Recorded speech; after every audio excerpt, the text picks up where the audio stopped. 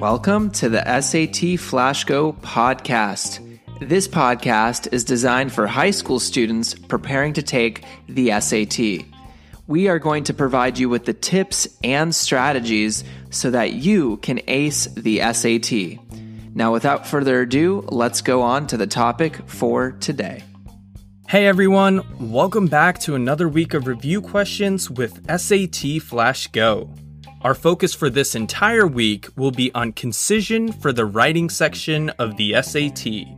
As always, if you need to go back and listen to previous episodes on this topic for a refresher before joining me here today, please feel free to do so.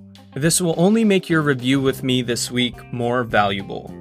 Alright, so let's get into the review today. Find the repetitive information in the sentence. A chunk of black rock preserved for millions of years in the earth. After all this time, the slate was now on its way to become the blackboard through which children would be taught of its creation eons ago. This sentence is pretty difficult to read and probably just as annoying to listen to as well. So that should be a sign that there are pieces of information in the sentence that are completely unnecessary. Let's go through it one more time. Find the repetitive information in the sentence.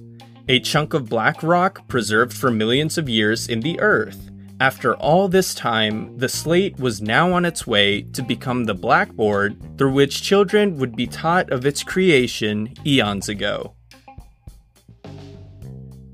Alright, let's jump into the explanation. The main repeated information in the sentence is the amount of time that the slate spent waiting. Here are the phrases that stick out with this context. Preserved for millions of years in the earth, after all this time, and eons ago. But if we want to get picky here, the sentence also mentioned both black rock and blackboard. So instead, a simplified version of the sentence could sound like, a chunk of rock preserved for millions of years in the earth. The slate was on its way to become the blackboard through which children would be taught of its creation. That definitely reads and hopefully sounds better than the first time around. Great work.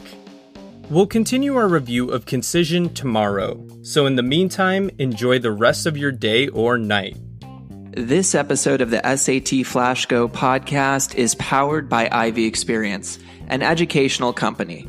Ivy Experience provides students SAT and ACT test preparation, college application and essay coaching, academic advising, and more.